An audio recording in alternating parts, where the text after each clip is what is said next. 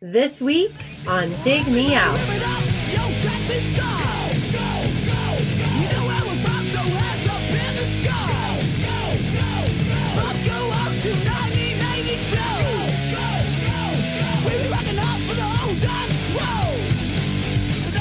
With your hosts, Jason Zia and Tim Minichi. Well, Jay, this week, our friend from Down Under, Mr. Gavin Reed, he has his second requested review of the year. Man, getting greedy. Well, you know, Gavin won a bunch of contests years ago with us, in which we promised them free reviews for a lifetime, thinking that the podcast would only last like 4 years. And now we're in year 7. No, he usually brings good stuff, so I'm always happy when I see his stuff on the schedule. He does. He always throws. You know, each year we usually go at least 2 picks out of him, sometimes 3, sometimes 4. And some of them will be, what we expect. We kind of have figured out what Gavin likes in terms of, his previous picks and what he's enthusiastic about. But then we also he throws us some curveballs occasionally, which we like to get those curveballs when we can. We'll figure out this week if it's a curveball or if it's one of the predictable ones, you could say, from Gavin. And it's a band called 28 Days. They're from Australia. And we're doing their album called Up, Style, Down. Now, like the episode from a couple weeks ago with Marvelous 3, we did allow for a pick that came out in the year 2000. And this album also came out in 2000. Tim, what's going on? What is going on? See, what people need to know is that this is part of our master plan of extending Dig Me Out forward and backwards into the 80s and into the 2000s, which we will then branch off into separate podcasts and create a podcasting empire reviewing albums from every decade. This is just putting our toes in the water. Right. We're putting our toes in the water with 28 Days. Exactly. And Marvelous 3. Yeah. We're gauging the interest of the internet. For the millions of fans of those bands to show up and really allow us to expand. Plus, we'd both like to just quit our jobs and just podcast every day. Of course. Monday, we would do the Dig Me Out 60s. Tuesday, Dig Me Out 70s. Right. So on and so forth. Oh, I would love to do that. I think it's a good time to mention, too, I don't know if we make this clear, but is this a Patreon request from Gavin? No, this is one of his wins from... Now, his January pick and his February pick are both wins from previous years. His March pick will be a Patreon pick. Okay. And then I believe he said he has a request to review pick that he's going to make that you'll be interested in, Jay. I'm not going to give it away yet because he hasn't actually made the pick, but he said he had one lined up for April that was going to be one that you were going to especially enjoy. Album that came out in the 90s. I'll just say that the initials DLR were involved. Let's just put it that way. Oh, yes. And but Gavin's got to make that pick. He hasn't done that yet. Right. That's awesome. I'm excited about that. We might have to get Gavin on for that one. Yeah, that would be great. On the Patreon front, so to make it clear, we're coming around on our first year doing Patreon. So some of the requests you're going to hear are based on the folks who have committed to the $2.50 a month level. Yep. Right. Yeah. If you do that for 12 months, you get a free review. Mm-hmm. So think about that. I mean, what do you spend $2.50 on during the day? Cup of coffee, maybe like something from the vending machine. There you go. That's a good way to frame it. And we just had a new pledger at 250. Josh Baylor just joined us at the 250 level. So Josh, welcome. In February of 2018, you'll be picking your requested review. And then, of course, Josh is eligible for all of our contests that we're going to be having this year. I've already got one of the prizes in my hand right now as I speak for our first quarter, we're going to do a quarterly contest this year.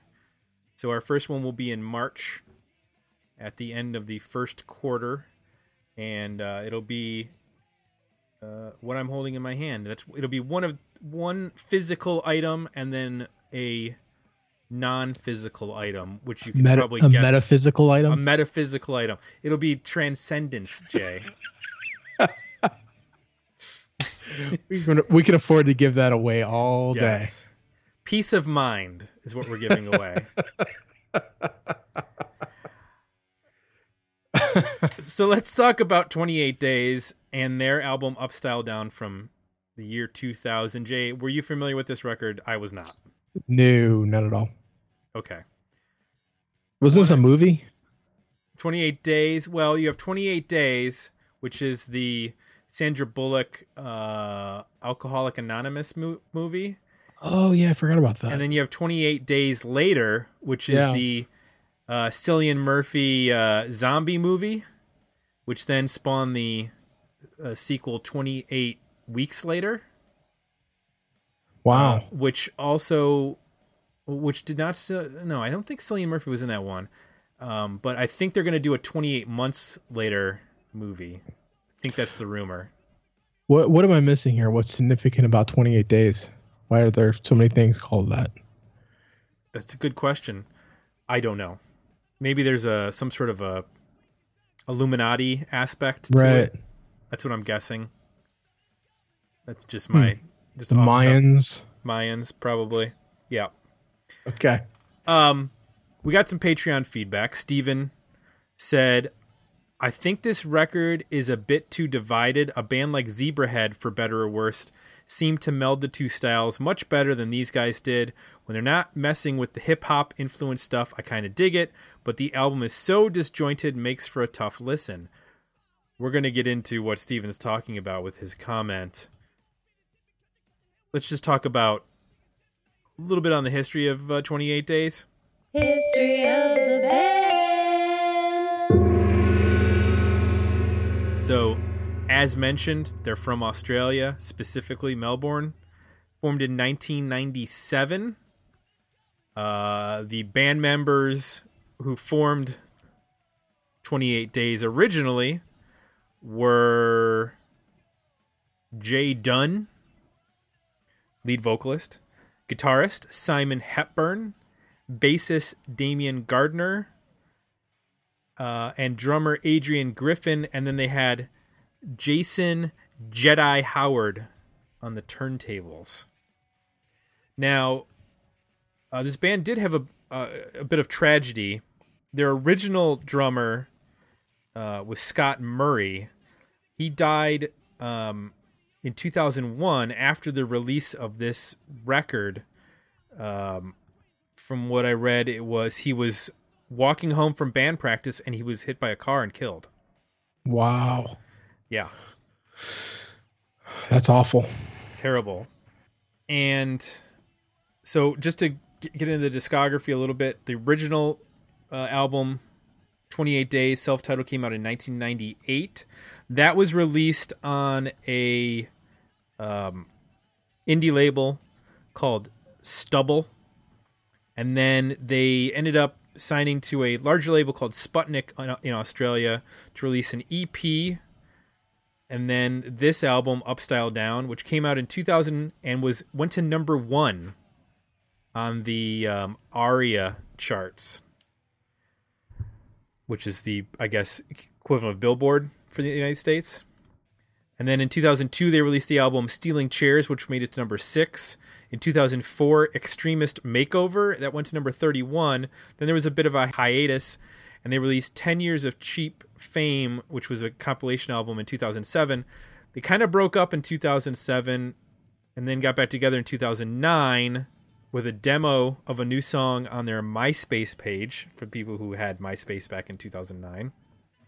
And they've played on and off shows between 2009 and 2013, and they still have an active website, and I don't know if there's an entire new album. There are a new song came out in 2015, Unmarked Graves, and there's been some other stuff that's come out, but so far not a new full-length album. So that's the history of 28 Days. Let's get into what we thought about this record, Jay. We got the feedback from Steven. He said it was a divided record between the styles. So tell me, Jay, what did you like and what didn't you like in terms of what divided this record for you? Well, first off, why do I keep going first? Because I'm flipping the tables. Okay, I'll go first. Fine. That's fine. Fine. Whatever. I've gone first like 5 weeks in a row. Because I throw it to you. That's what I do. It's bullshit. Throw it to you. I'm throwing it back. Okay. Well, nice. I'm rubber. That was a volley, I guess. We volleyed there. You're glue. Let's see. What did I like about this record? I liked. Okay, I'll be forthright in my review here. This is not an album that I expected Gavin to suggest. I was a bit taken aback by this choice. It is what we would call rap rock, as Steven mentioned. Now the first two albums kind of start out in basically late 90s punk rock. The punk rock beat, big, heavy guitars in that late 90s compressed guitar style. Yep. It's you hear the first two songs, you're like, okay, I kind of think I know where this is going. And then you get to song 3 and you get this Funk Junkies Sum 41 rap rock and you go, "Oh, okay. This is not what I was expecting."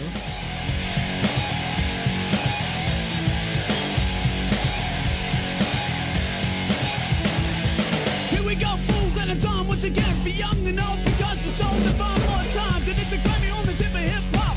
What is it before you hold? We got the drop on you. You grew, so don't try and copy the style those you chose to oppose because it's sloppy. Set the noise at the front door. It's just last week you sound just like Faith No More. Something's come and go. You were bad and you won't know. Whoa. There's something you'll never know. Something's come and go. You were bad and you won't know. Whoa. There's something you'll never know. And then there's a bunch of interludes between songs, anywhere from 12 to 50 seconds of banter or noise stuff. And I think out of the 17 songs that are on this record, there's actually only maybe 12 actual songs. So I think there's quite a few interludes. It kind of follows that path where you'll have a couple of, I guess you'd say, more traditional punk or hardcore songs. And they're definitely not on the, this isn't mall punk. This isn't they're pretty heavy in terms of what they're doing guitar wise, and it's pretty aggressive. And then they throw a curveball on track 8, which is what's the name of that song? I'm drawing a blank. Song for Jasmine. Song for Jasmine, which sounds like they listen to a lot of Sunny Day Real Estate because all of a sudden he starts actually singing. Yeah. And it has this almost emo feel to at least the verses. Yeah. It gets a little more aggressive in the choruses. And if somebody had played me that song as okay, you haven't heard this band yet, here's a song from that album, I would have been really, really interested to check out the rest of the record.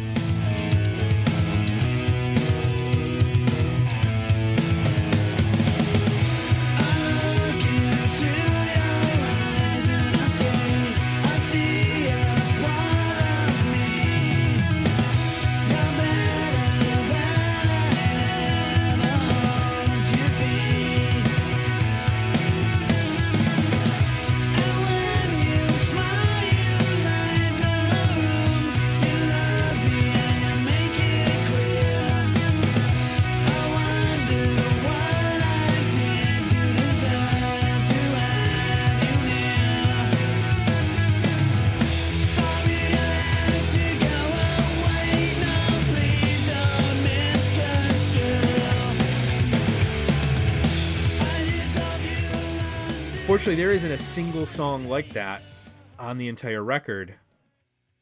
He doesn't really sing, and they're not as expressive, guitar and rhythm section wise as they are on that song.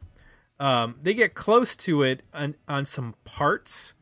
There's bits of, I guess you'd say more like alt metal on like track 5. It starts out with this intro that's like, oh, okay, this is not punk or rap rock, but then it only uses that as an intro and then as a bridge.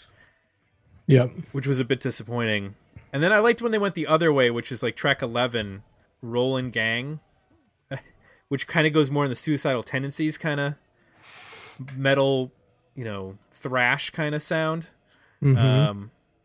But other than that, I found myself really having a hard time connecting with this. I did not like this style of music when it was happening, and now that I'm older, I'm in the same boat. I still don't like most of what's going on here. I feel like I'm telling kids to get off my lawn, but it just does not connect with me in a lot of ways. I don't know if you felt it the same way or not, but yes. So it combines a couple. I want to give them credit. It combines a couple different styles, but two of which I am not a fan of. Right. So I'm not a huge fan of sort of pop punk, like you described earlier. I'm also not a fan of hip hop or rap. So you're combining two things together that I don't necessarily gravitate to. To be fair, on the things I do like, it is produced in a way that makes both of those two things a little easier to take. So it is thick. The drums are pretty beefy for punk. Usually in a punk, especially played this speed, you're going to hear snare drums that are tuned a lot higher, and you're going to hear guitars that maybe aren't this beefy. So in that, it carries a little more weight, which I think helps quite a bit. Keep it sounding well. First, it does sound, while it's disjointed from a songwriting standpoint, I don't think it's disjointed from a sonic point of view. No. Which is good. I think if you had both going on, it'd be a total disaster, right? If you're switching styles from singing to screaming to rapping, and then musically it's all over the place as well from a production standpoint and instrumentation standpoint, then you've got, a real dumpster fire on your hands. So even though they can shift around to those different types of, I guess, genres, I think they do a pretty good job keeping it wrapped in the same kind of package. So I'll give them credit for that. I think there is some melodic tendencies here that actually are fairly promising. Song for Jasmine, I agree. The way I thought of that is I heard the Sunny Day kind of emo-y thing, but I also heard a punk band playing Oasis. Hey, this is what we know how to play, but we want to write a song like that, and let's give that a shot. And that's kind of like what they came up with. It's just my sort of take of what I heard there. Right. I like those moments. I like the tune Information Overload. I thought that was pretty well done. Yeah, I was going to highlight that one too. Too many messages, multimedia sponge, too many to address. I guess you can see him off the left, the television tells me what to think. It keeps me in the bone. I don't even realize I know nothing at all.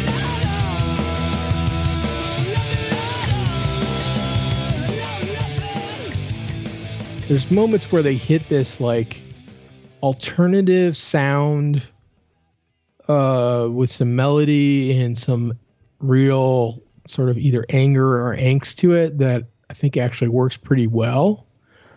It's fleeting, around it is a lot of other various stuff, so you've got right.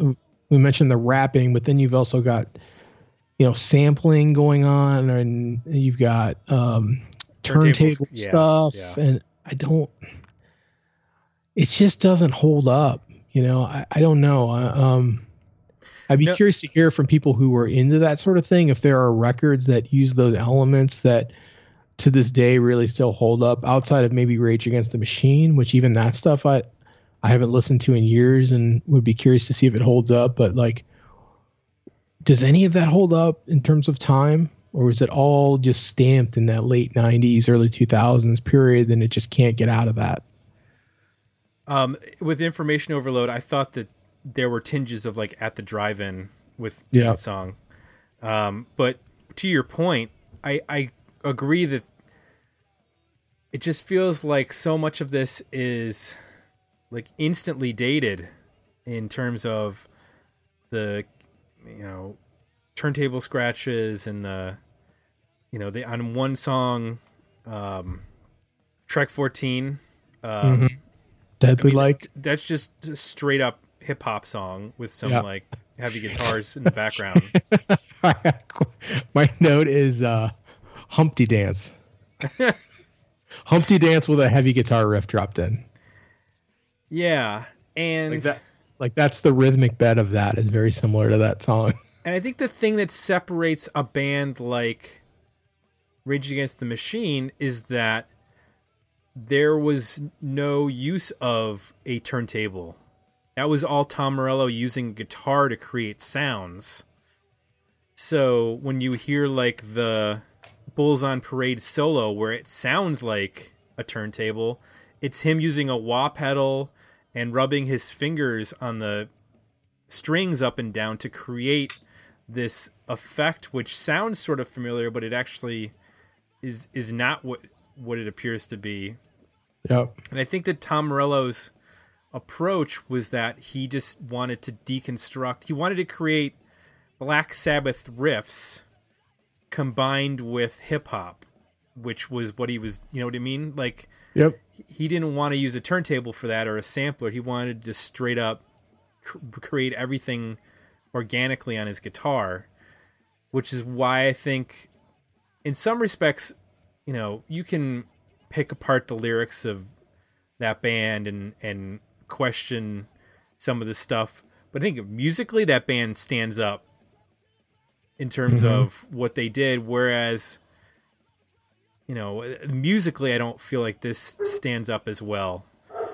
Simply because of so many things that sound very 1999, 2000, 2001.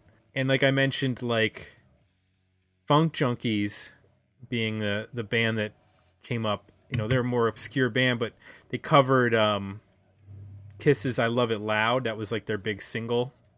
Really? Yeah.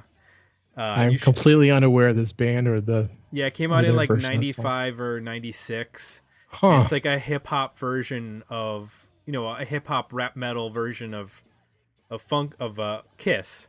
Mhm. And I liked it only because it was dumb. Because it was like, Yeah. okay, it's Kiss. That song lends itself to being covered in such a way, I guess. Yeah. So it didn't bother me. I just thought it was dumb. But I never looked at them and thought, I think these guys are going to have an awesome career. And this is an important artist that I need to follow. Sure. Like, it was one and done with one song, Right. and that was it. And that's why I really couldn't stand like Sum 41, because it was like, oh, they think that this is real. Like, this is ridiculous. I mean, taking that hybrid of punk and rap just seemed like so dopey to me. And it just doesn't fly with me. I cannot. I don't know.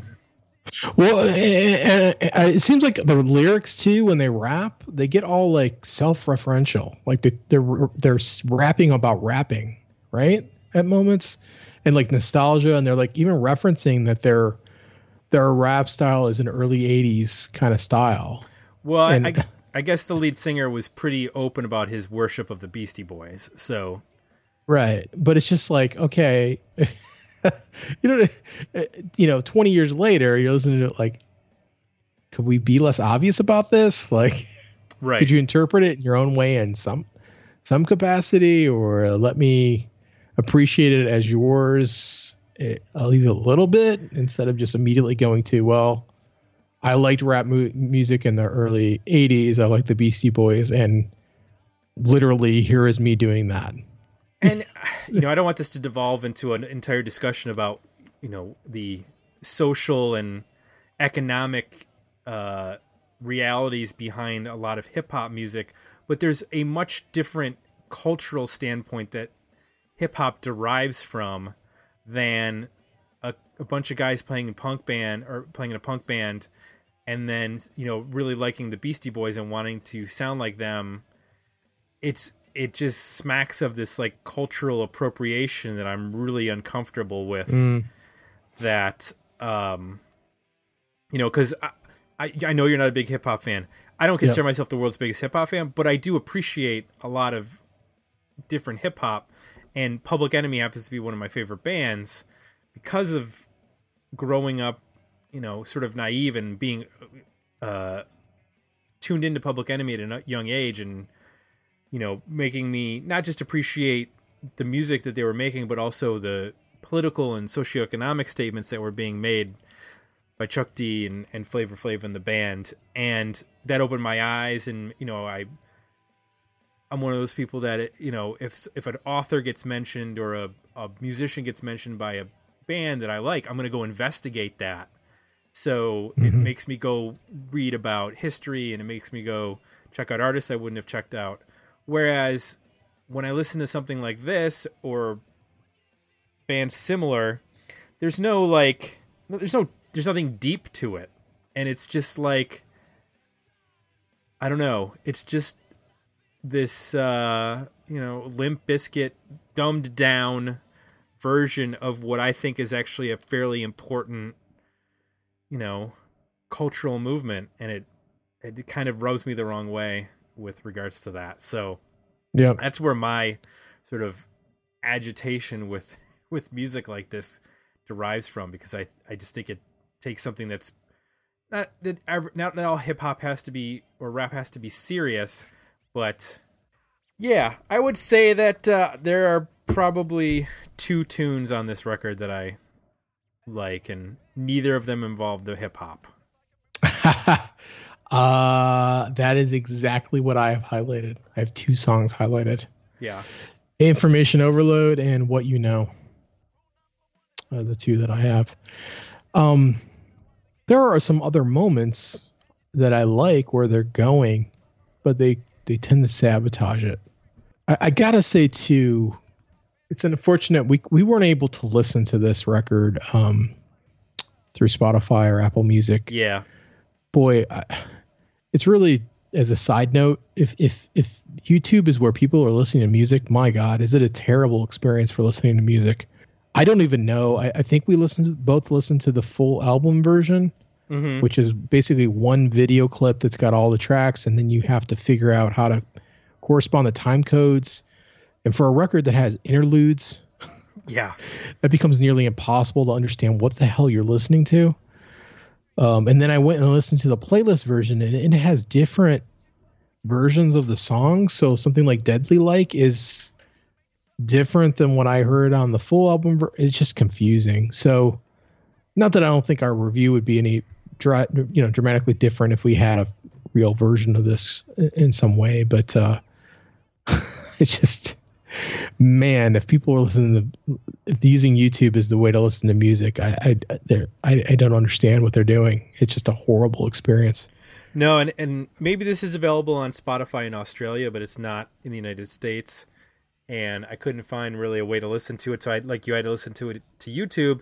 And since I'm going to be putting music in the episode, I had to rip the music off of YouTube and then put it into GarageBand, cut it up into the individual tracks, and then export them into my iTunes and rename all of them and order them correctly so that I could then put the songs into this episode. So basically what I'm saying is I put a lot of work into this. Gavin, send us the MP3s next time, please. Yeah, I should have, I should have asked. Gavin would have happily provided the MP3s. Right.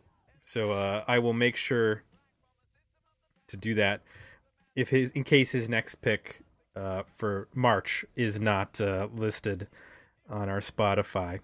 So didn't you think that, real quick, didn't you think this record was older than it was? Well, maybe you knew the year. I didn't know the year. I thought it was much older than 2000. I would have guessed maybe even early 90s. I'm struggling a little bit with the fact that this came out in 2000. Am I off base there? I don't think it feels off base because that's when a lot of this was happening. You know, this is like Limp Bizkit, Sum 41, all that kind of stuff was happening around this time. So it makes sense. And if you read the All Music entry on their biography, the first sentence goes, 28 Days held the potentially dubious title of being Australia's premier rap metal band, which they nevertheless parlayed into a lucrative 10-year career that included 2 gold albums, one of which entered the charts at number 1. So even their bio is somewhat skeptical of the reality of their success. All right. Yeah, this is. I guess that makes sense. Canada had Sum 41, America had Limp Bizkit, Australia had 28 Days. Gotcha. That makes sense. That's the way I look at it. That makes sense. And we're all better for it. Are we? Okay. I don't know. Jay, so I think we've both chimed in the Worthy album, Better EP, decent single. I think we're both at a decent single from this record. Neither of us are particularly enthused with this record, but that's okay. You know, even the best of hitters in the Major League Baseball only get a hit 7 out of 10 times, or excuse me, 3 out of 10 times. 7 out of 10 times they strike out. Geez.